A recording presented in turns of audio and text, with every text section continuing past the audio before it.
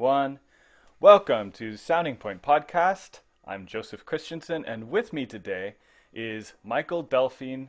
He is a two-time classmate of mine at both Peabody Institute and San Francisco Conservatory of Music at different times. And now he's a doctoral candidate at Cincinnati College Conservatory of Music for, I believe, keyboard and historical performance. Frankly, you've switched around, so it's sometimes hard to keep track. But Michael, it's a honor to have you on the show. Oh, the pleasure is mine. Okay, man. Tell me what's been going on. We tried to do this last week, but then you gave me this very sort of apocalyptic. I feel like we're in the middle of an apocalypse because well, tell me what happened last week. Why couldn't you make it to the podcast as scheduled? Because I was literally running late, but actually, I was running along, and a little dog about the size of my foot decides to run up to me, chomp out of my leg, which meant calling the health department and tracking down the owner and making sure I don't have rabies because my Old Yeller impression isn't very good. And then, after all the phone calls were over, I practiced clavichord and made a cheesecake. Okay. And you were intrigued by that order, so I thought I'd mention it. Yeah. So you were attacked by a dog. Can you take me through that? Where were you running? Why were you attacked by a dog? What were you doing to this poor animal? Oh, I was I don't even think I was like a tenth of a mile away. Like I just started a run to go pick up some tea. Because social distancing, you should clog the tea shops. But we were running low, my wife and and I figure, well, it's only a mile and a half away. And yeah, little dog goes chump. Did it draw blood? Oh yeah, got a lovely mark. Wow. It shouldn't have been a big deal, but it's not exactly polite to punt a dog into the next street over when its owner is right there. Yeah. Because, that's an effective way to keep from getting bit, but, it's Yeah, we don't endorse. But I'm okay, no rabies. Good. Oh yeah. Well, I don't know. That's still out. That's still out. The jury's still out on that one, but. Well, I got rabid about harpsichord a few years ago, so Okay. that's probably why. Was This the is dog tea, by the way. excellent? This is coffee. Excellent. Now, so the dog was off the leash, I'm assuming. So yeah, dog was. Sorry, scrunched out for a moment. Sorry. So the dog was off the leash. I'll scrunch back in somehow. Please do. The owner just let me see. That's it. You did it. Now that's captured on the internet for the Yeah. world to see. Uh, Now that off the leash, the owner didn't grab it, and no big deal. She was very nice about it, and the dog has its shots, and Okay. no Yeah. issues. And I have all my shots, and I did it back. Okay. Good. I was gonna ask, is the dog okay? No, but I have that. I'm not very opinionated when it comes to people's pets in general. I'm pretty laissez-faire in most ways. I really do not like it when people let dogs off the leash, though. I've changed on that one. I Hmm. Because I was actually running a couple years ago in San Francisco, and I saw this dog cross the street right as this car was coming around the corner, and their owner was right Oh, there, and if they were on the leash, they would have been fine. Thank God the driver had quick reactions and they stopped. But that was, I mean, sure. that was a dead dog in most other circumstances. And I was like, what? So what is the net benefit of keeping the dog off the leash, so it feels better. It's really so the owner feels better, so they don't feel like they're, you know, subjugating their dog or something. But if you want to keep your Oh, dog sure. alive, yeah, maybe if you're way out in the middle of the country, it doesn't matter as much. But Yeah, and that's sort of where I grew up. Didn't have to, um, um, didn't really, never had to tie up our Rottweiler mixes, but they were very well trained, and that's key. And mm-mm-mm. if, of course, we go camping and always on a leash. Right, exactly. So anyway, definitely the first time talking about that on this podcast. um, feel Definitely the first time. yeah. um, but going into, I guess, what we've been going through. So I've been, um, I've been. This is the since Saturday, Sunday, Monday, Tuesday, Wednesday. So this is the fifth straight day of power outages in Livermore, Oh man. which means I don't have internet, which means, by the way, since I teach online, right? So that's my one form of income against all this corona disruption, right? I'm not seeing people in person, so I'm only teaching online. Mm. And then when they shut the power off, they usually shut it off around 2 and it goes through the afternoon. Means my teaching is shot. Oh, Thank God I have Christy, my girlfriend, and I go to her house, and she is in Tracy, and that is unaffected.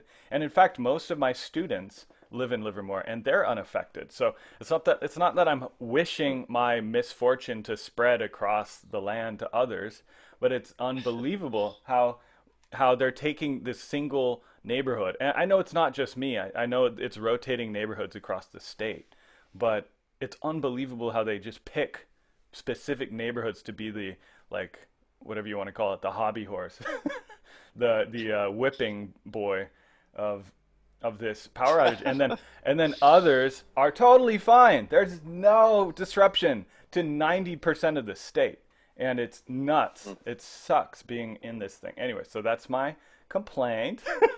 I feel bad about that. And I thought and I thought Fresno was the armpit of California. No, I'm It kidding. still is. It's still Still home. is. Maybe Bakersfield. Oh, Chowchilla. There we go. Chowchilla. Mmm. Very Or nice. Manteca. Why would Yes. you name your city the Spanish word for lard? Oh, I never really? could understand. That shows you how much I know about Or Spanish. my favorite, just south of you is Los Baños. Los And man, Baños. you drive through that place in the summer, and oh, it smells like it. Yeah. The cows. Mm-hmm. We're um, we are having a heat wave right now, so that idea does not I appeal heard to about me that. ever, but particularly right now. How are you doing? What's going on over there? Sorry, I've been taking up your podcast complaining about my own life. Oh, good. Um, well, you mentioned I'm at CCM. We're gearing up to start for the semester, and fun times that is. Good. And how is that different from usual now with the whole pandemic?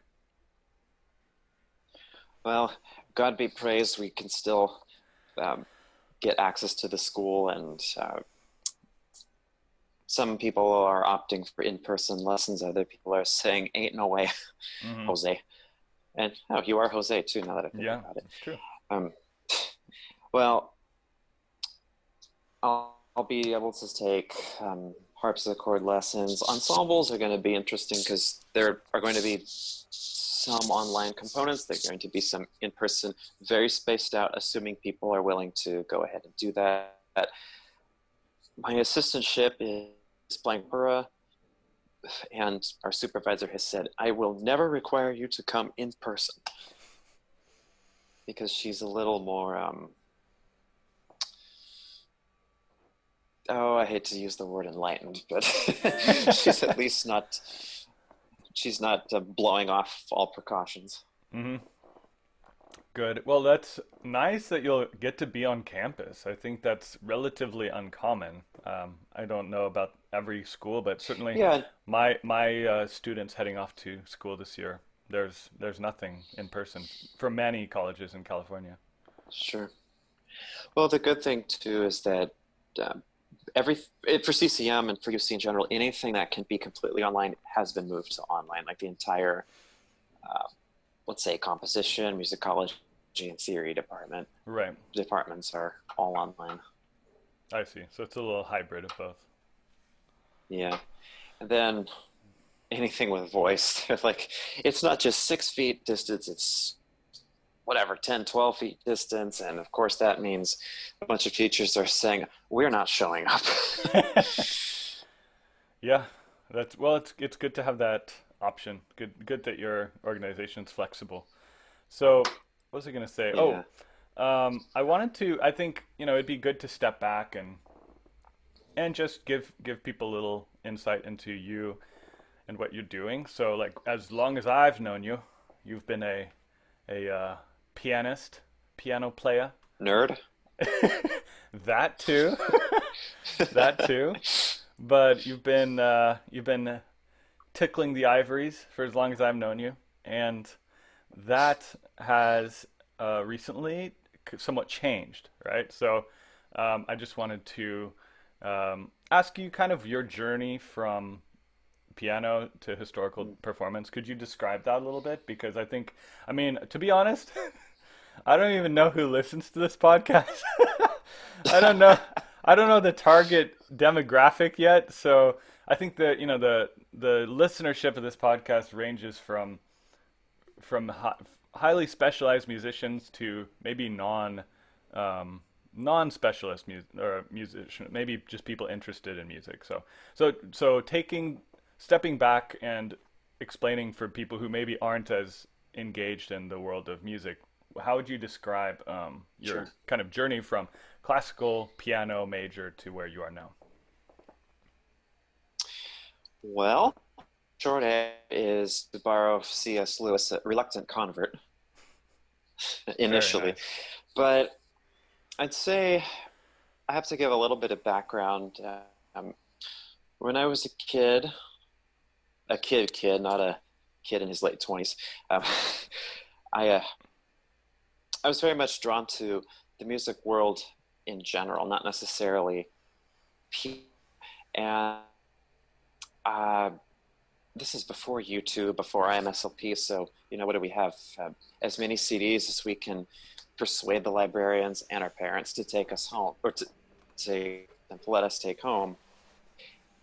And for me, it meant, growing up in a rural area, every time I had access to uh, music or recordings, sheet music or recordings, just devouring it. And in some of that music, which ranged from Renaissance to music from the late 1990s, as Whoa. it was back then, and early 2000s. Uh, and don't get me started on the fact that incoming freshmen were born after 2000s. Like, Hmm. they're so young. I'm so old. Um, Going through all of this music, I'd be listening to, let's say, Bach played on the flute and harpsichord, or Baroque ensembles, and they think, well, A, why are they flat? That is so weird. Because they try to play along on a keyboard at 440 and go, wait a second. Um, and that's when I figured out one of the ways we figured out I had perfect pitch, but that's another story. That's cool. Um, I heard a lot of Baroque music, and I remember learning Bach on the piano, preludes and fugues and dances and Italian concerto and whatnot. I remember thinking, okay, well, these people on the recordings are playing their eighth notes detached and their 16th notes what sound legato. I want to try that on the piano. And I didn't really care beyond that. It's like, I don't want to read figure bass. That looks hard. And oh gosh, remember when we were at Peabody, end of our freshman year, we tried jamming with Yeah. Renee, Uh-huh. Renee Delgado, and Brian Kay, and there's a picture of me at the harpsichord. I'm like, this thing is so cool, but I don't ever want to learn this god awful piece of junk. Um, that was probably the censor was thinking Yeah, yeah, of yeah. what I was thinking. And then, Thank God. taking, yeah, oh, come on. Taking Adam Pearl's keyboard literature, thinking, oh, this music is actually really cool, but I don't really want to learn it, but I know it's really cool, so whatever. And then we get to San Francisco, and I still owe Sarah Douglas, nee Blaley, Shout an out to enormous Sarah. debt of gratitude. Yes. Um, she's doing incredible work in Canada and the Netherlands, or like, I forget where exactly, but she really twisted my arm and said, "You should, you should try the harpsichord. You should try the forte piano. You should read the CPE treatise that I gave you for your birthday or whatever it was." I actually am reading it right now. And it's funny because she left me some notes in it, underlining certain areas or writing LOL or whatever it might be on CPE's more snarky comments. And for the record, this is Carl Philipp Emanuel Bach, Essay on the True Art of Playing the Keyboard Instruments. Well, he was the son of JS, so he has some Some authority clout. in that area. Yes. Yes, and he even said that he sometimes uses his father's examples, which don't do terribly much harm on students. So, or something like that. I should pull it up sometime. So, I remember her telling me, because she could get into certain rooms at SFCM where you could try a harpsichord or forte piano or whatnot, and she says, this stuff suits you. And I said, I'll get out of here. I don't have time for this. I'm going for a doctoral program in piano. But secretly I'm thinking, maybe in another lifetime. And then I had taken a continual class with James, who's a wonderful teacher at San Francisco. And I thought, well, okay, there's some aspect of rudimentary keyboard harmony that I could probably try someday. I get to see some, which for a long time had a dearth of historical performance, and I think, oh my goodness, I had it so lucky at Peabody and San Francisco, and I really could have delved into this. And you often don't know how much you have to be grateful for until it's not there anymore. True. So it's okay. I started taking harpsichord lessons and figured bass class and Baroque performance class with my dear teacher and mentor, Dr. Michael Unger, realizing, holy expletives galore, this music is so incredible, and historical performance isn't just a bunch of stodgy old men and women telling us how to play according to rules and whatnot. Listening to historical ensembles, you can just sense the life pouring out of their performances. We were lucky at San Francisco and Peabody to watch the Peabody Renaissance Ensemble or the SFCM Baroque Orchestra, and these are students, and it still sounds great. Yep. And I'd say a month after my first harpsichord lesson, I had harpsichord playing the music of Lou Harrison, which is a project that got handed off to me from the percussion department via the interim dean of CCM, who was a musicologist and harpsichordist, and then via my harpsichord teacher, because none of them had time for the project. And I look at this piece and I go, okay, I like new music. And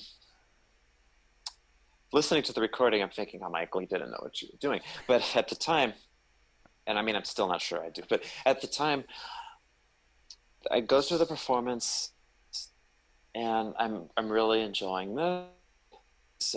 February of 2017, so the Lou Harrison Centennial, and some friends of mine in the composition department and piano department came up to me and they said, "Oh, there was some really neat, um, really neat colors coming out of the instrument, and you played really well. This is really cool stuff." And I thought, "Oh, okay, maybe I have a little bit of a knack for this." And then in the following couple of months, major successes of getting into the American Bach Soloists Academy, which was mind blowing, such a powerful immersion.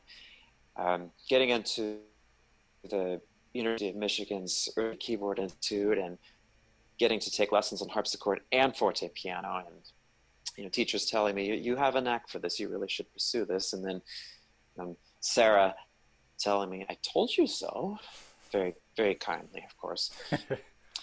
And winning the Catacoustic Consorts Early Music Grant, which paid the tuition for ABS Academy, which is now free. So it's a fantastic program. And so gaining a lot of momentum here. And what is his name?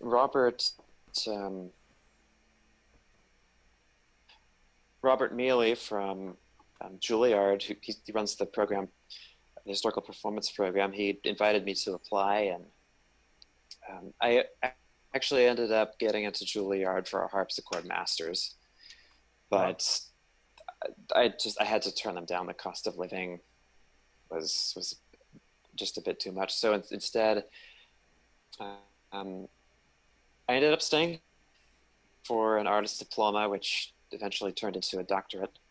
And the momentum I've been very fortunate to experience has led to lectures for Early Music America, which you saw, complete with a table shattering in the middle. Historical Keyboard Society of North America, playing for them, winning a scholarship for them, through them, wrong preposition, and teaching figured bass here for a semester, which was a wonderful experience. And getting to really, really work with CCM who want to do historical performance, maybe are not sure where to begin, and among students, and then among faculty, those who realize that, okay, there are people here who can actually play figured bass, who are decent collaborators. I have a fantastic conducting teacher here in the choral department. His name is Lincoln Brett Cornish Scott. Dr. Scott. And we've done some collaboration of him conducting from the harpsichord, and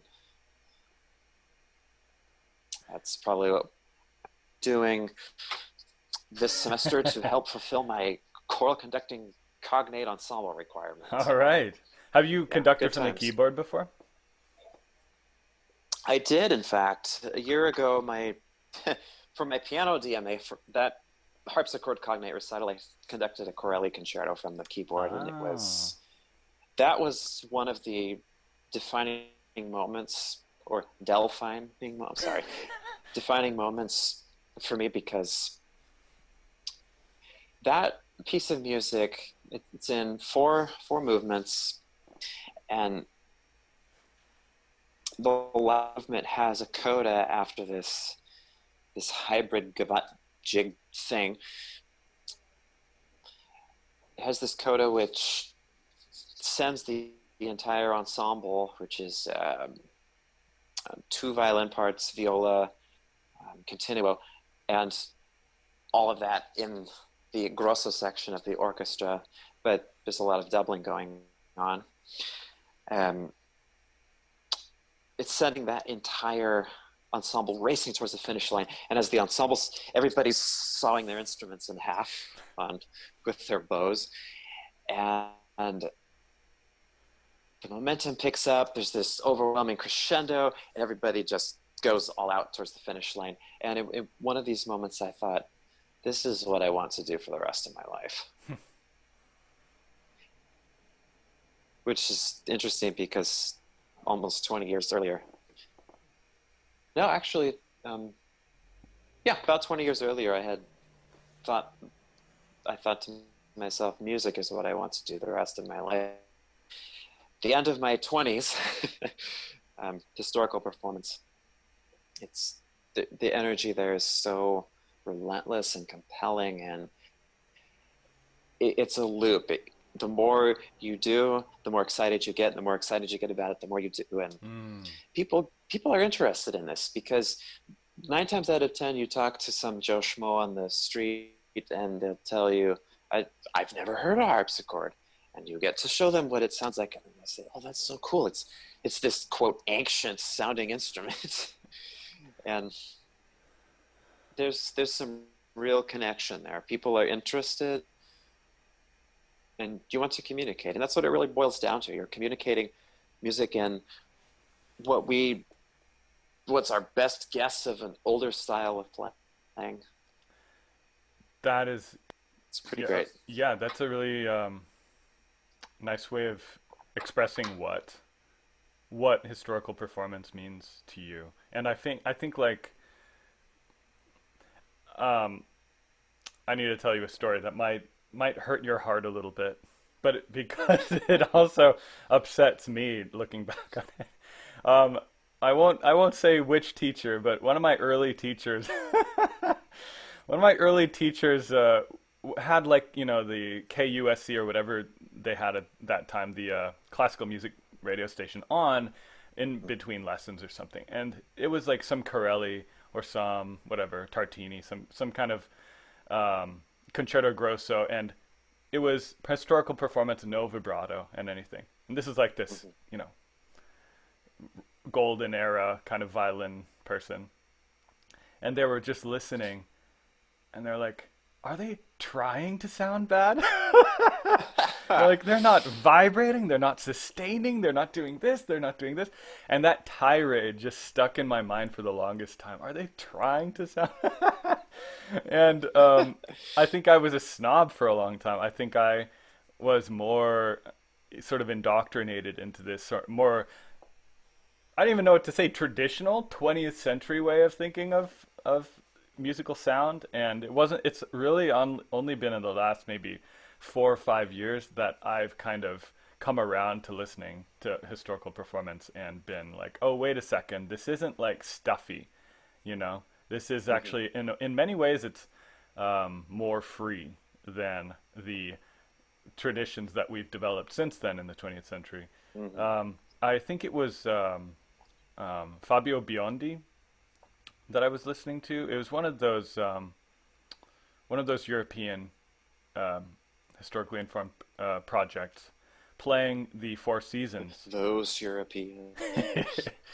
It was one of those, and it was just the tempi they took in the Four Seasons, and the sound effects and the choices they made artistically were so wild and daring, like the Mm-hmm. sul ponticello and the weird like bow vibrato and just like the odd ornaments, and listening to it, it was like, whoa, this is very creative. This is not like I'm going back Mm-hmm. into the ancient tomes and figuring out what they told us to do back then. It's actually quite the opposite. It's very creative. Yeah. Um, so how would you describe historically informed performance as it stands today? Like, what what is it? What is meant by what is meant by historically informed performance, and what happened in between, or and Mm. what is it opposed to? Can I get back to you in about 5 years after writing a book on the subject? Gosh. Hmm. I think a good way to approach this is actually to take apart what this teacher of yours said and thought about it. Because in the 1900s,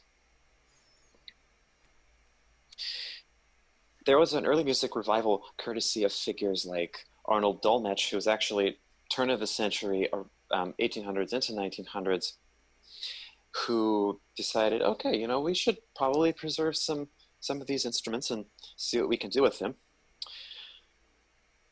Others followed, whose names are legend, for they are many, and they are legendary now. And yeah, the puns have only gotten worse. Shout out to the Christians who caught that reference, but go on. or those who like Will Smith, but Okay, anyhow. that too. If you listen to early recordings in the 1900s of people like Nadia Boulanger, who went after Monteverdi and other composers of the early Baroque, they're playing music that has been carefully preserved, and they're using the understandings of late 19th century performance practice, which is very, I hate to use the word romantic in nature, but you listen to, let's say, Rachmaninoff and Kreisler play the Grieg Sonata, Third Grieg Sonata. That's a pretty good indicator of what was considered standard at the time, although those two are legends. Oh, incredible. For their performances. Now, a lot of figures in the early 20th century believed that, okay, well, we should probably try to understand what the composers themselves and those who knew them had to say about the music. And they realized, oh, we actually have to really strip down on how much vibrato we're using, because it's just an expressive ornament. Though even that is up for debate. There's some heated discussions about Leopold Mozart and Gimignani, other people who wrote on how to play the violin in the 18th century. So let's mixing expressions. Let's pare down on what I think would be the natural way to play according to how we were taught. And very often you get a lot of recordings that seem kind of stale and stuffy.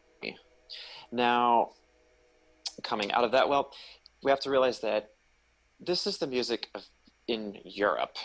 This is music in Europe.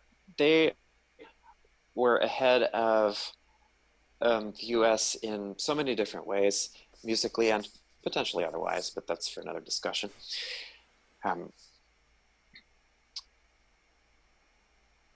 It's music of European culture, and the Fire has been ahead in European performance of this music for some time now. So it can really influence who is listening and when and to what and who is performing and how it was recorded and on what instruments and of the century of this music. And unfortunately, so many people have the misconception of early music and historical performance, and that's just trying to fit us all in a square box and everything. But really, it's so much more freeing, because you realize you have one rule that guides all of the treatises and the composers and performers of music before 1800. That is simply good taste. No matter what performers and composers did and specified in their music, they would always go back to good taste. And even C.P.E. Bach, writing this massive didactic treatise on how to play keyboard instruments, in which he highly favors the clavichord, he says that you need to look good performers. You need to go to concerts. You need to have a good teacher. You have to work with good singers. You actually have to be in the music, and the music has to be alive and surrounding you. And that is, all of this is a facet in historical performance that we don't readily see, because people who hold to a romantic, quote, tradition of playing will find themselves unfortunately threatened because, well, frankly, it forces us to expand our way of thinking and hearing and playing. It's kind of sad because there's much we can learn from a style of playing that we're not used to. We don't have to take all of it, but I'll give you two examples. Ian Swenson, who teaches at San Francisco, will try his hand at historical performance, and I mean it's obvious he learns from it, and he's an amazing musician on modern instruments. One doesn't win Naumburg twice for no reason. And then another example would be 2019 January, Richard Agar came to Cincinnati Symphony and conducted Bach Brandenburg 5, the Four Seasons, and I believe there was a Bach orchestral suite on the program. And everybody was playing at the 440 on their modern instruments, but there were this element of historical practice just made everything go to the next level of fire and commitment in the playing. And my harpsichord teacher and I were talking about it afterward, and his remark to me was, there were things he was doing that just shouldn't have worked, but they did. It's timing and pitch bending even. It's incredible. So if modern players can go from one weekend of playing music, a very robust orchestral sound under one conductor, and it's the way we may understand it, to playing with elements of a performance practice it's very, very different, anybody can do it. Mm-hmm. I find and that why not? The music's so good. yeah, and it's funny how much of the repertoire it since this pandemic there has been so much solo Bach. Like Sure. there's a centrality to the Baroque repertoire even today, um, that I think there's nothing to be lost by learning as much as we can about this Hmm. performance practice. Um, what you mentioned about the idea of taste, it's kind of interesting. I think Hmm. I have two thoughts about that. I'm just gonna say them in no particular order, see what you think about them. One is that I think the closest I ever got to a feeling of historically informed performance, or feeling like, oh, I'm gaining a sense for um, the feeling, like the oral tradition of this particular style of music. I in actually when we were at school together, or maybe a couple years before. I think I started this in undergrad, and it went a little through. Hmm. Um, I went a little through my master's that I was obsessed with this, but I was reading biographies of people like Arthur Schnabel and Gregor Piatigorsky, kind of these Romantic era great people, and they were just talking about kind of the tradition of chamber music, um, and they would just recount these famous stories of these parties with Rachmaninoff and Yeah. all these fabulous instrumentalists gathered together and playing together in living rooms, and how that was the chamber music culture, like the salon culture was like this very convivial atmosphere, and Hmm. um, and it's very much attached to this idea of a leader, like how um, leader. I mean, piano repertoire. A great deal of 19th century piano repertoire is also wrapped up in the salon culture, but more Oh, specifically, sure. German leader have this amazing intimacy to them. It is a Hmm. form of music intended for a small group of dear friends, right? And Oh, just sure. I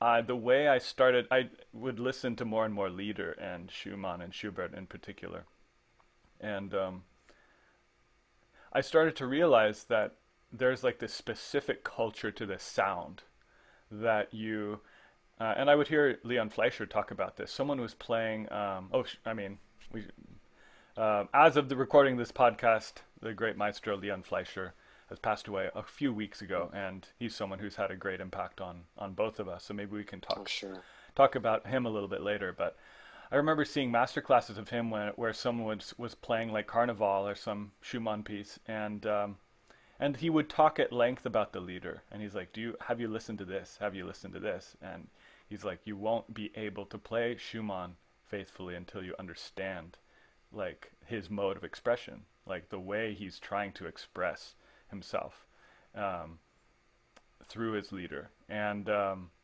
anyway, so why am I talking about this? I almost felt like after immersing myself in this culture for over the course of a few years, that I was like, oh, now when I play this music, I have almost a feeling of this. I mean, I don't know. I could play some of this repertoire or whatever for someone back then. I have no idea how they would feel about it, but I feel a connection to it. I feel like I'm beginning to gain context for it,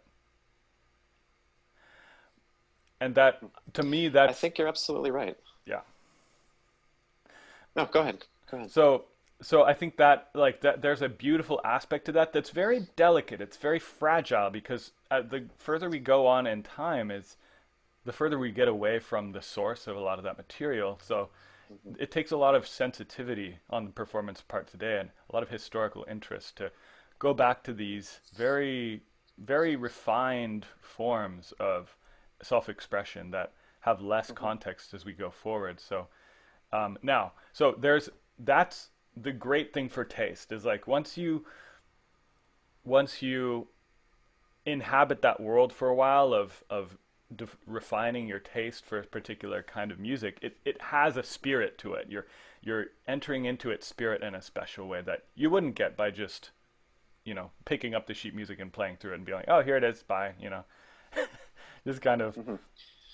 But my counterpoint, sorry, I'll let you talk in a second. My counterpoint is probably one of the most done to death topics. You probably have slight levels of cringe at hearing about this, but like Sting playing the theorbo, right? And Oh or or my. or it might not have been a theorbo, it might have been a lute. Um, oh, do you not know about this? No, I'll have to check this out. Yeah, so Sting, the singer of the Police, singing Dowland. So that's I'm one of gonna the look this up later. okay, well, it's one of the more famous examples of historically informed or uninformed performance that's out there. And I think for me there's almost unfortunately the temptation or the danger of historically informed performance, maybe you can tell me I'm wrong, is almost this hierarchy of taste where you have this small number of people who have obviously studied and dedicated their lives, which is beautiful, but also there's a lot of people in that world who would look at something like what did with the lute and playing Dowland, obviously with very little context as to how this is historically performed, and they'd look at that and be kind of dismissive and say, "Oh, that's cool. That's a pop star." But this, we are the tastemakers. We get to say what is valid in this world. And there is a danger of restrictiveness to that, right? And I don't know what I'm. I guess as a the further I get on away from music school, I'm starting to see fewer and fewer um, fewer and fewer separations between different kinds of music, different kinds of musicians. It's like once we're out here in the Yeah. world, we're all just trying to be musicians. We're all playing what we want and what sounds good to us at the end of the day. So so some of that sort of snobbishness, that restrictiveness, kind of strikes me the wrong way. What do you think about all that? That'll be another 5 years, Okay, but no. okay, yeah, yeah. You know, your thought about Sting and the lutes reminded me of Yanni incorporating summer from the Four Seasons, and well, he's making millions, and we are not. So taste changes with every generation. Um,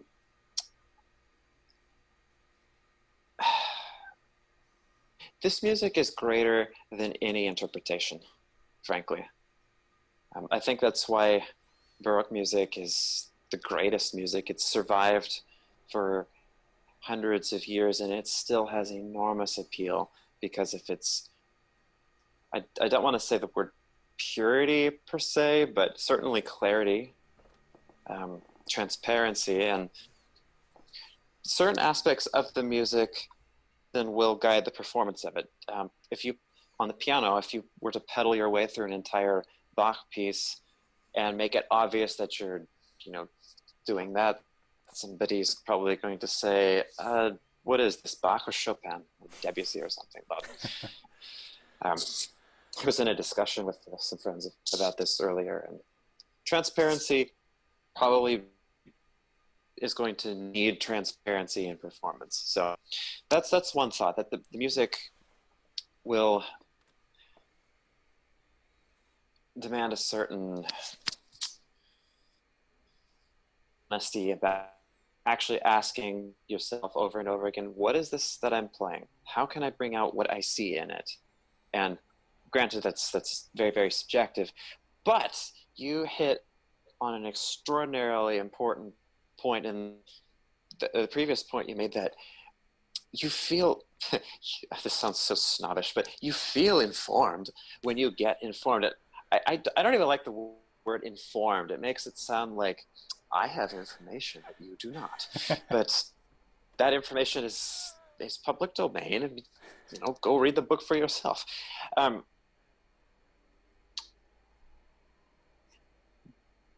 One of my teachers once said in a studio class that an uninformed performance is an ignorant performance, and I think there's a lot of truth to that. I think he was absolutely right.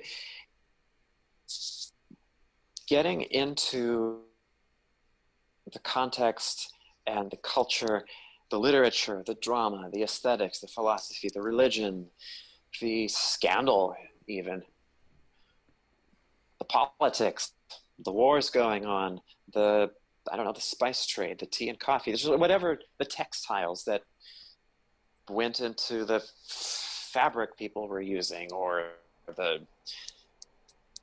technology and building, all of these different things that go into the context of the music itself is the responsibility of every musician, not just people who want to be historically informed. I mean, I think it really should be historically responsible. Historically responsible performance. We should market that and get a quarter every time someone says it. But, really, it's the responsibility of every musician to go do some homework, find out something about the piece you are playing. One of my teachers, my teacher actually, for recitals, she used to require her students to find out some information about the composer, about the piece, maybe communicate something we'd like, and you could read it on a little 3x5 to the audience, but she wanted to produce musicians, not just pianimals, as Paul Hirsch would call them. Shout out to Paul Hirsch. Yes, who encourages us still to this day to say reasonably cogent things. Yes, reasonably cogent, which is one of the highest one of the highest compliments I've ever heard in class. Oh gosh, good times.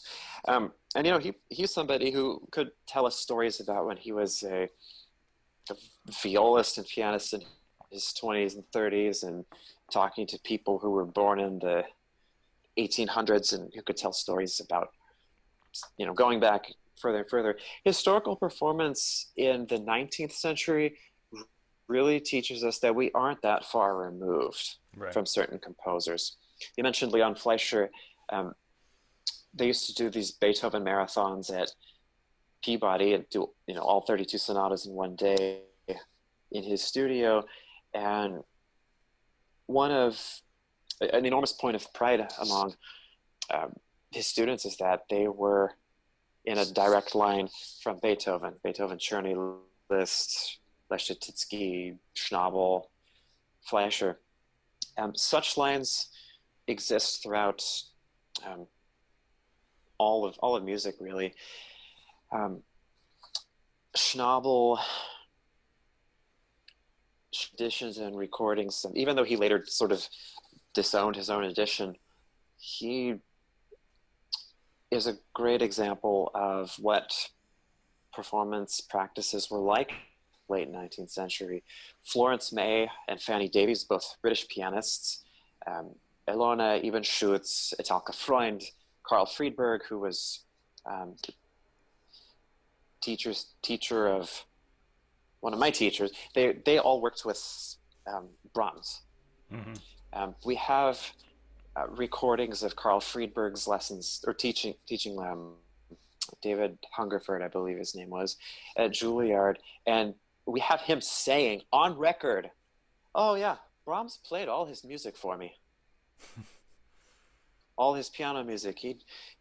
He played it for me in private." And uh, even Schutz saying on recording, "Oh, Brahms played Opus 118 and 119 for me before he published it. Mm. He just he brought me into a room down and played for me, and later he played it for me again." And stories like that by people who made recordings of Brahms and Schumann, that's a huge window into the past. And that goes along with the culture. We also have anecdote, and it's you have to take it with some grains of salt, but these are bits of information that are readily available to us, and the more we can take advantage of it, I personally find that the more rewarding our music making can be, and the more we actually might learn. You hear the timing of people in the early 1900s in their recordings, and it just blows your mind how much liberty they take and how exciting their performances are. It doesn't have to be note perfect. Hmm. Pianists talk about Cortot's recordings, which are so sublimely beautiful, and yet you wouldn't dare play like that in a competition. Yeah. It's a strange double standard. Yeah, I love Alfred Cortot. Phenomenal. Um, I think that's a really good response. I think historically responsible performance is a funny way of saying it, because regardless of how far to the historical side you go, or if you lean more romantic, you don't want to avoid the historical side out of ignorance, just as you wouldn't want to ignore the traditions that sprung up in the 20th century just because these are closer to us in time. More people are familiar with Mm-hmm. this, but um, And to be clear, there doesn't have to be a dichotomy between what would be historically informed and what would be, we keep using the word romantically informed. Um, there's the two are not enemies by any stretch. well, They one can inform the other, and it leads to a very highly oxygenated performance, and and I mean it's for lack of a better expression. to some degree it's the same unbroken tradition, however, years removed, and um, yeah, so and there isn't that separation in reality. It's just interesting how I suppose there was almost a since it's almost a result of it being an unbroken tradition that you didn't have this Mm-hmm. sense maybe in the 20th century that we were doing anything like wrong or against what Bach or any of these people would have said. I think it probably has also to do with the availability of texts and the research that went into it. Oh yeah. Um, Mm, I'll never forget very good the point. my first my first coaching with Seth Knopp at Peabody Institute. Yes. I go in with I think it was a piano quintet. We were playing Schumann piano quintet, and he asked us to bring our Baron score to the first rehearsal. We had ordered it, or we were supposed to have ordered it, but we were freshmen and we had no idea what we were doing. And we show it to the first rehearsal with a Fischer or some Schirmer edition in the library, Ooh. and he's like, "So where's the Baron edition?" And he's like, "Oh, we're like, oh, sorry, we ordered it. We probably ordered it like the hour before, but we're like, oh, it's on its way. We ordered it." And he's like, "Okay, the five of you, come back when you have your Baron and that was our entire first coaching with him. And it was so funny. Yeah, Like it's I'd never horrible. encountered anything like that before. I was like, wow, what a jerk. But I've come to since realize now, since I've been teaching more and students bring these bizarre additions, and I'm like, where did you get that bowing or that fingering?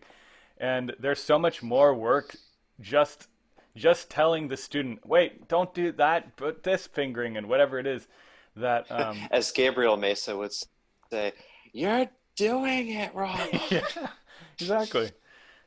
So that is it's almost like a little course correction or something that had to happen given the long history of Western music, and how do we advance in the future while reinvigorating or re-entering our performance of old music without just sort of slavishly adhering to these traditions that we don't understand where they came from. So Yeah. And oh, you said something really great earlier, and I have to backtrack to remember it. Um, before Schumann, I'm sorry, it's it's okay. you're talking about um, performance practice late 19th century. Schnabel, I can't remember. I'm sorry. It's okay. Um, Oh well, this is actually relevant. Looking at old editions can be somewhat enlightening because you actually do get to understand how music was played a very long time ago. We owe the Urtext movement a debt of gratitude for providing us with at least completely unadulterated, preserved reprints of scores that otherwise people may not care so much about. Unfortunately, an Urtext performance is really a textbook performance. If now I remember what I was going to say. Instead of saying, um, we have to do exactly what Beethoven wrote. We have to do exactly what Bach wrote. Do exactly what Chopin wrote. But then that asks the question: in which manuscript? Instead of saying we must do what the composer wrote all the time, that's where we start. It's again what Paul Hirsch used to tell us: play what's clearly printed on the page. That's where we start. In our performances, we don't want to play just what the composer wrote. We want to play what the composer was communicating. They're not the same sometimes.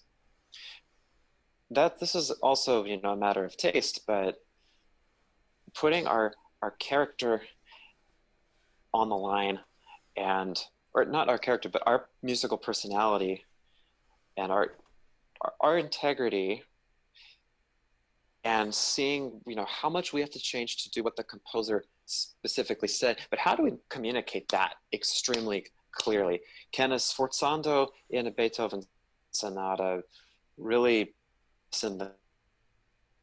Are we too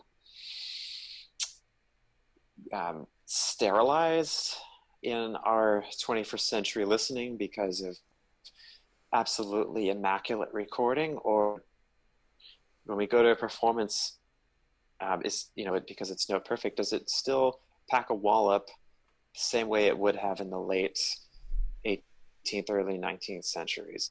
And there's a Baroque flautist, Bartold Kuiken, who was one of the pioneers in the early music movement. He wrote this fantastic book called "The Notation Is Not the Music," and there's a wonderful Japanese philosopher's saying in the very beginning of the book, and I wish I had it in front of me, but he says essentially, drink from the same spring as the master. That's really what we're going for. We want to try to reach for the same echelon of human communication that the composer was going after. And this is why understanding context,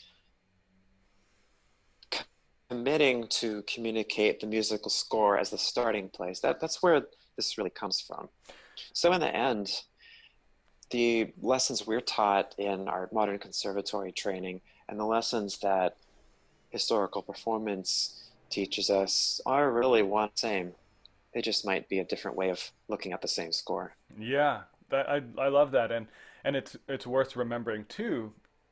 Funnily enough, you're talking about the legendary like Brahms recordings of these great pianists around the turn of the century when they're playing Brahms, they knew Brahms, all of this stuff.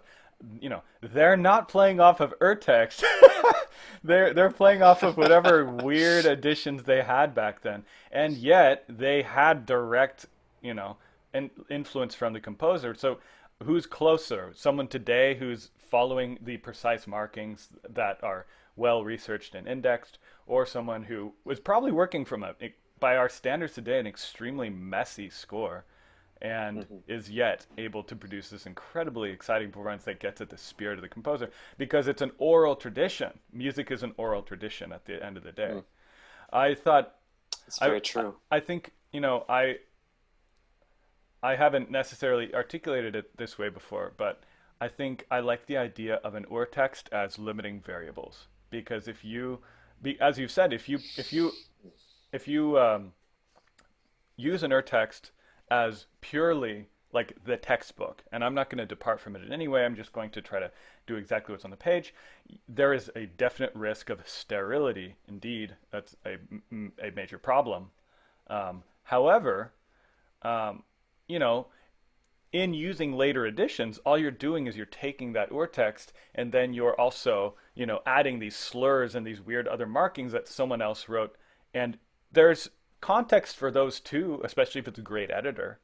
There's context for those too, but that's an equal part of the performance practice, on top of the urtext. So you're complicating matters by adding context. So I think that's the great benefit of the urtext. You're just kind of removing those extra layers of interpretation, which might be helpful, and it might have been written there by Schnabel or by Courtauld, and it could be like a great performer giving you his insight, but short of that, it's the urtext is giving you clarity and lack of variables. Yeah, I agree. It's interesting you mentioned Schnabel again, because I was just thinking of Schirmer's edition of Beethoven's sonatas, which in their old catalog was like the first two books in their catalog. Hans von Bülow, pardon my German, he it's pretty edited good. it. It's Hans von Bülow. I'm going to take diction this semester, so that'll fix that. He produced this, by our standards, terrible edition of the Beethoven sonatas, but at the same time, he studied with Liszt. So he's even further back in time than Schnabel. And both editions are extremely highly edited, but they give us information about how things were played. And Bülow was even closer to Beethoven than Schnabel. I would never play from that edition, to learn a piece from, but to want some information might not be such a bad idea. Yeah, that's cool. There were some great performers who produced editions. Sonatas, for instance, there's Schenker's edition, which at least tried to E or text, there's still some things that raise eyebrows. There's some things about Schenker that raises eyebrows, but there's some scandal in the theory world about that right now. Again, if you ever interview my wife, maybe she can tell you a thing or two about that. Um, but then there are people like Friedberg who wanted to make things as plain as possible and do away with all this other stuff.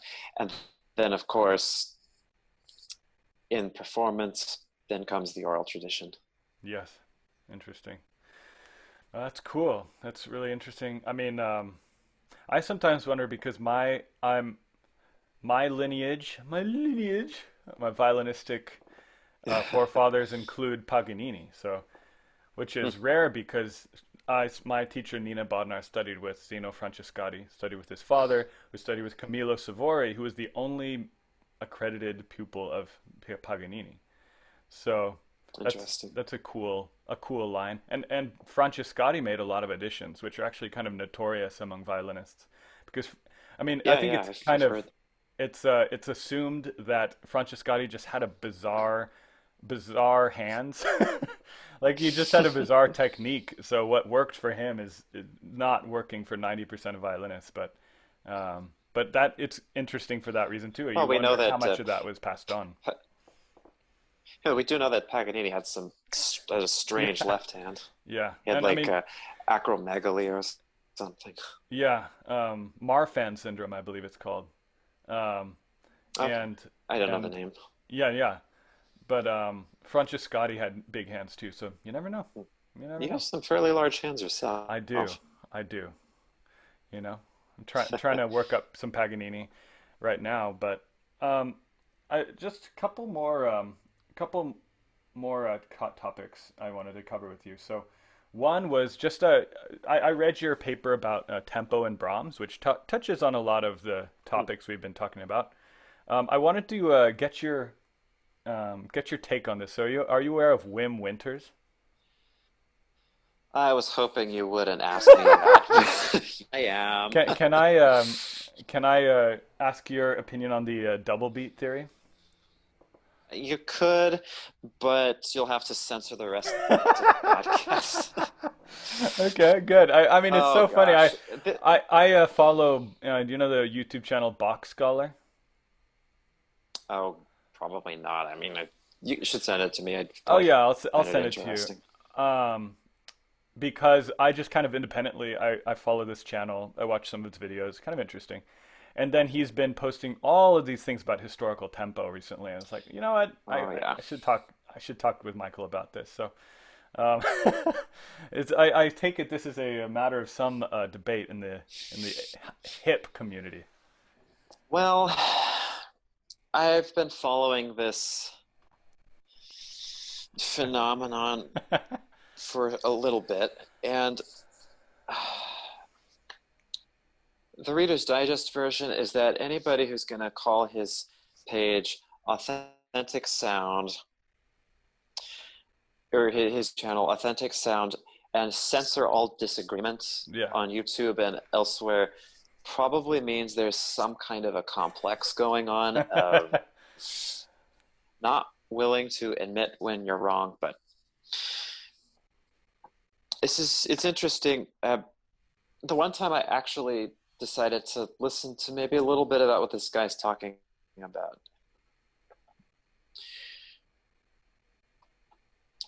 I believe there is a discussion of Beethoven's Hammerklavier Sonata in which his timing of it ends up being like, geez, 65 minutes, probably longer.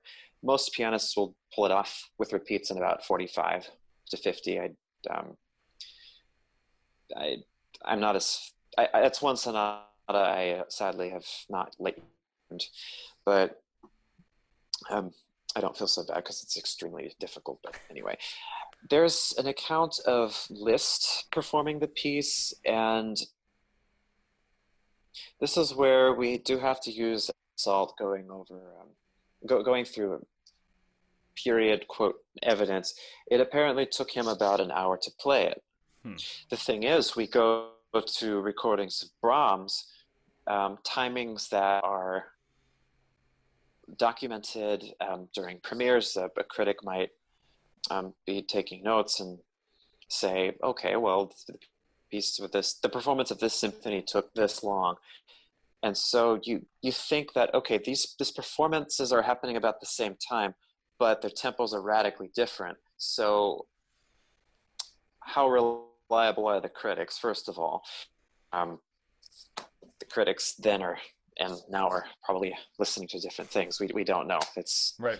music journalism is unfortunately not um, my strong suit.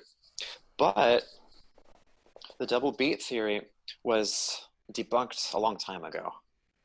Um, William S. Newman wrote a wonderful book called Beethoven on Beethoven, in which he goes into the performance practices of Beethoven's time based on Beethoven's scores, the lessons he taught, the early biographies that, I mean, some of it has to be sifted through. But still, he does make reference to the double beat theory and also makes reference to its complete trashing by reliable music scholars. So it's really just a blip on the radar that unfortunately has gotten more attention than it deserves. So my And the my thing is, understanding. sorry, go ahead. Oh, I mean, just to give some context, my understanding of it is that because many of Beethoven's metronome markings are oddly fast, right? Mm-hmm. So you have this sort of um, double beat theory, which is that, oh, it's referring in a 4/4 piece. It's essentially cut time, so it's referring to the half bar rather than every beat. That's my understanding of it, right? Is that what it is? Something like that. I'm not sure I completely understand it And either. there's some other kind of division for the 3/4. I'm assuming, or pieces in three. I don't know, to be honest. Maybe it's Well, the whole bar. this is interesting. This is interesting because, again, early editions of the Beethoven sonatas, which are extraordinarily edited, still have metronome markings. Czerny has metronome markings for most, if not all, of Beethoven's works. So, is this guy going to come along and tell us that Czerny or Beethoven's own student got it completely wrong? Right. Um, that's a little bizarre. Granted, the difference between Beethoven and Czerny in the performance of these pieces, besides different people, was that unfortunately Beethoven could not hear. His instruments were usually abused because he chopping off the legs of the piano so it's on the floor so he can just feel the vibrations in his chest, for instance, or Yeah. snapping strings, tangling hammers, all of this stuff. Does what does that what could that infer or imply, whatever the word is, about his metronome? Was it in the best working condition? Yeah. I mean, we don't know, but one thing is for sure: to play a passionata at a dotted quarter equals 50 and taking about 20 minutes is who has the patience to sit through that when it's so it just defies almost 200 years of performance tradition. And I'm reluctant to say tradition because it implies that there may not be enough grounding for it. Music tradition and liturgical tradition are sometimes very different things, as you know. But the early sources on performing these pieces tell us certain metronome markings that, for the most part, have remained constant over the last 200 years. And I wish people would bring this up more often. Mm-hmm. Interesting. And even, I should say that even Czerny's markings sometimes are a little on the fast side. Mm-hmm. But, they were dealing with a Broadwood and an Erard and a Pleyel piano, not the modern Steinway and Bosendorfer. That's true. It's The true. sounds were very different. I mean, I hope that answers your question. yeah, no, I I guess that's. I'm glad. I knew you'd have a an interesting opinion about it. Oh, We thanks. never talked about this, but I mean, I'd be interested to know if metronomes from that time are still existent. I mean, Mm. like if we could actually look at them. My guess is that they're just not precise. I mean, the watch, like I don't know what the standardization on watches and clocks and just mechanical things from the 17 early 1800s are, but my guess is that it's unbelievably crude compared to what we have today. So, I mean, my extremely uninformed opinion would be that metronomes probably varied by manufacturer. Could Um, be. I don't know. but It's interesting to note that both Haydn and Mozart composed pieces for like mechanical organ, huh, which can be replicated now. And I have heard that the tempi are a little something, but again, this is a little outside of my knowledge, yeah, beyond okay. my pay Well, grade. now we're just speculating wildly. So, I think I said earlier that the tempi are fast, and then they represent the half bar, which makes zero sense. It would have to be if the tempi is too fast, then double beat would say that two clicks equals a beat. Anyway, whatever. I don't know. I don't know what I'm talking about. Yeah, So, neither. I don't know what this stuff involves. well, it's good we're talking about it and setting it straight. Hmm. Yeah. um, good. Well, I mean, I guess the last thing on my mind is I'd be interested to hear how you're dealing with it. Is that this podcast has been really fun. Don't know what's gonna come of it. I'm gonna keep doing it as long as I want to, and so far it's been absolutely fun to catch up with old friends and people I have met before. Um, and it's just a James nice Kirksey's podcast, pretty hilarious. shout out to James. Tell him Yeah, hi for me. I will. I will. Yeah, James is great. Um, now, so I have, this is almost my little quarantine project where, okay, we're all spending more time online. We're trying to create content. So this is what I'm doing. I've noticed in myself a deep struggle musically that has happened with this quarantine because ever since graduating, I've been fortunate to join Quartet San Francisco and to be, kind of performing on a very, thank you, on a very tight gig basis. So we're getting ready for concerts, and if not concerts, a recording or whatever it is, there's always this very urgent need, and then your practice is funneled into this urgent performance that's coming up. And since quarantine, I've had not just I've had not just a lack of motivation, besides the few things Mm. QSF has done and the few things I've decided to learn and put up on Instagram, but it's not just that there isn't external motivation. I think more recently, I've been struggling with this feeling that my identity as a musician over the last few years and maybe through school, honestly, I can't remember the last time I wasn't driving my practice towards something. Um, Maybe it's just a problem of self motivation, but I have this weird inability to commit to learning something because it always feels like, Mm. well, it's like a hobby now. Like, what am I getting? What am I preparing for? But as a result, sorry, before I move on, let me drill down on that a little bit. I feel like I can't focus on something and learn it in a disciplined way because I don't feel this, I don't feel any drive towards it, but almost like this, it almost feels self-indulgent. Like I'm just going to learn this because I want to. I haven't Uh-huh. ever had to before. So I have this weird uh, observation that my identity as a musician has been sort of consumed with what is functional, what is practical, what do I have to get ready for now? And now, as I have all this free time to actually practice and do something new and different that I want to do, I'm stuck with this thing like, oh my God, like my musical identity has become wrapped up with what I can accomplish and what I can go towards. So I think, um, I saw this really nice post. I don't know. Do you know about Street Symphony? I maybe I've come across it. I couldn't say. It's an organization in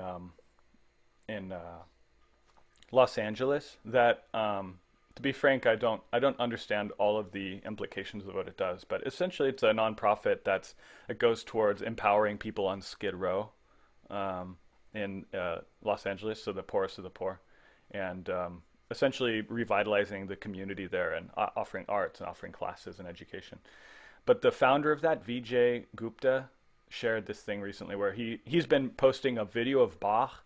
Beautiful. He plays unbelievably, by the way. You would love it, actually.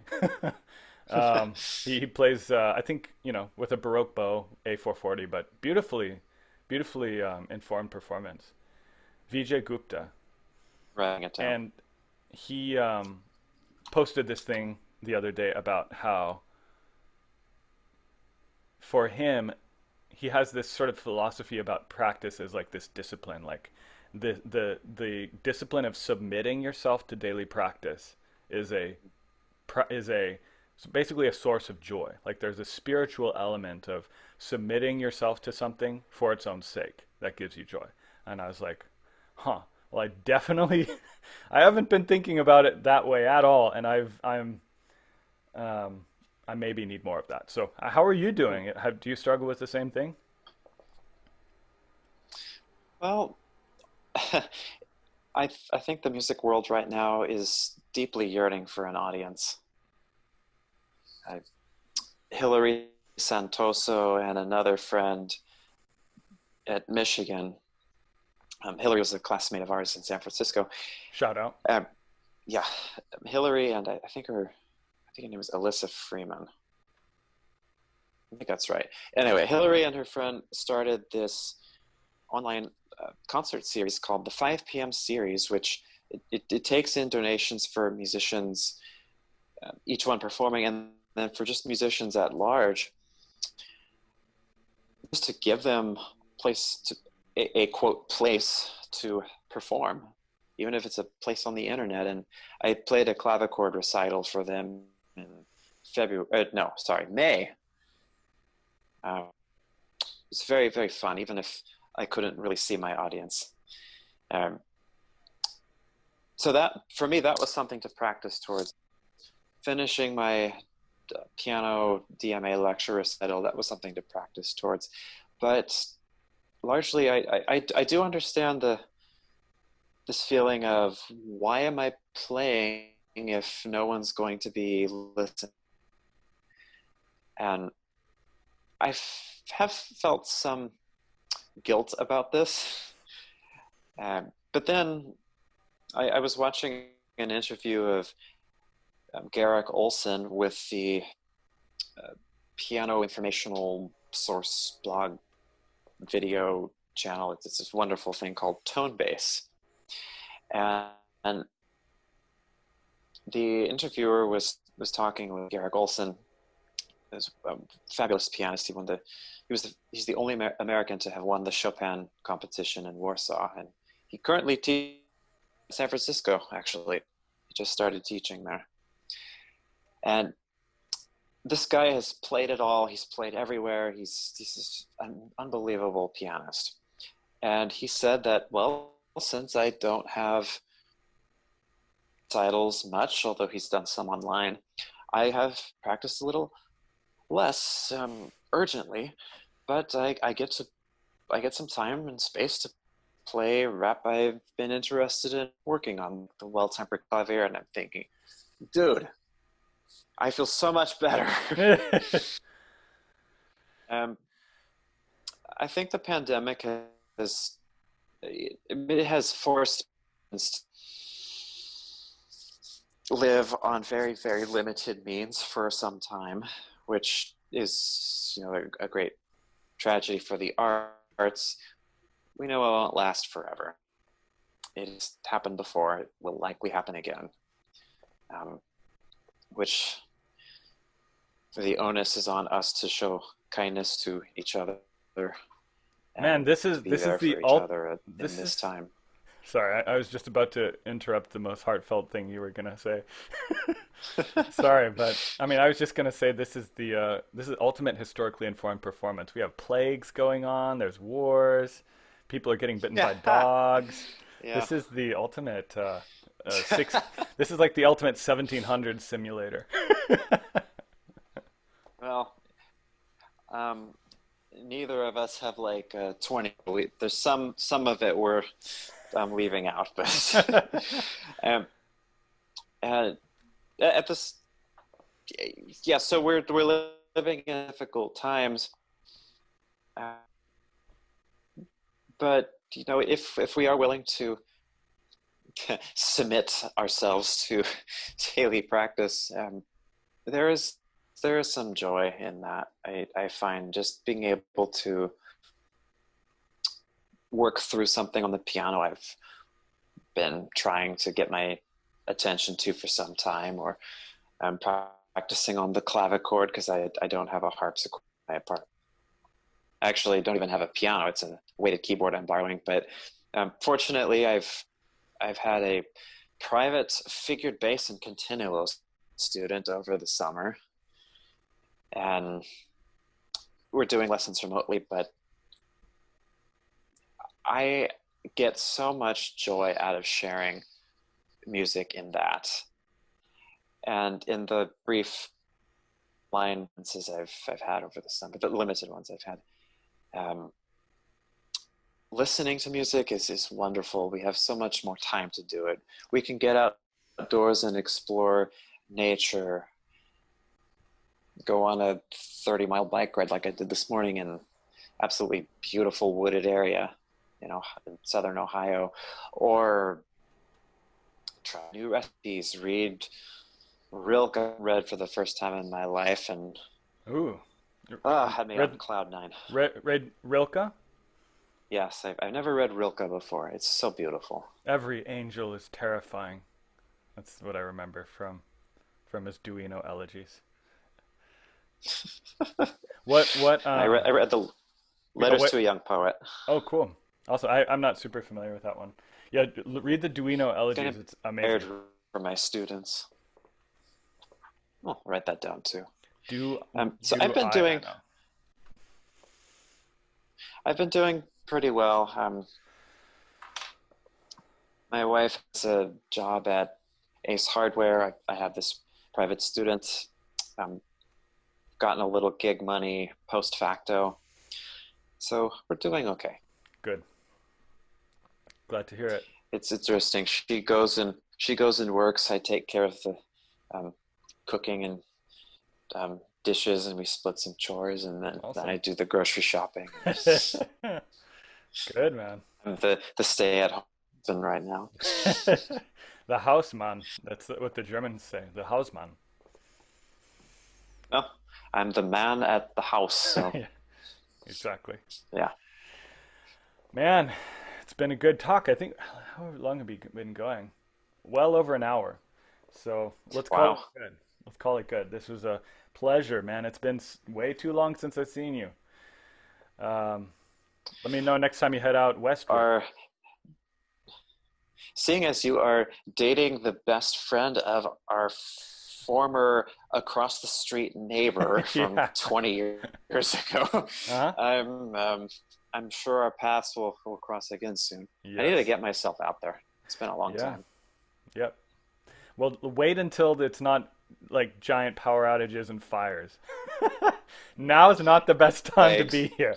I mean, what's next? Locusts and hail, and fortunately, we don't have any kids, so no death Yeah, of yeah, that firstborn. that one, that plague you can rest easy for now. But I actually think I did hear about some locusts in the news. So, uh, so Murder hornets. yeah, murder hornets. So that too. But man, thank you. My pleasure. It was great talking. You too. All right, we'll get this out there. We'll get the word on, get people educated about some historically informed performance. Sure. All right, you have a great I'll one. make sure to put this on my Facebook and Instagram and Oh, stuff. thank you. I appreciate it. All right. Peace. See you later. Adios.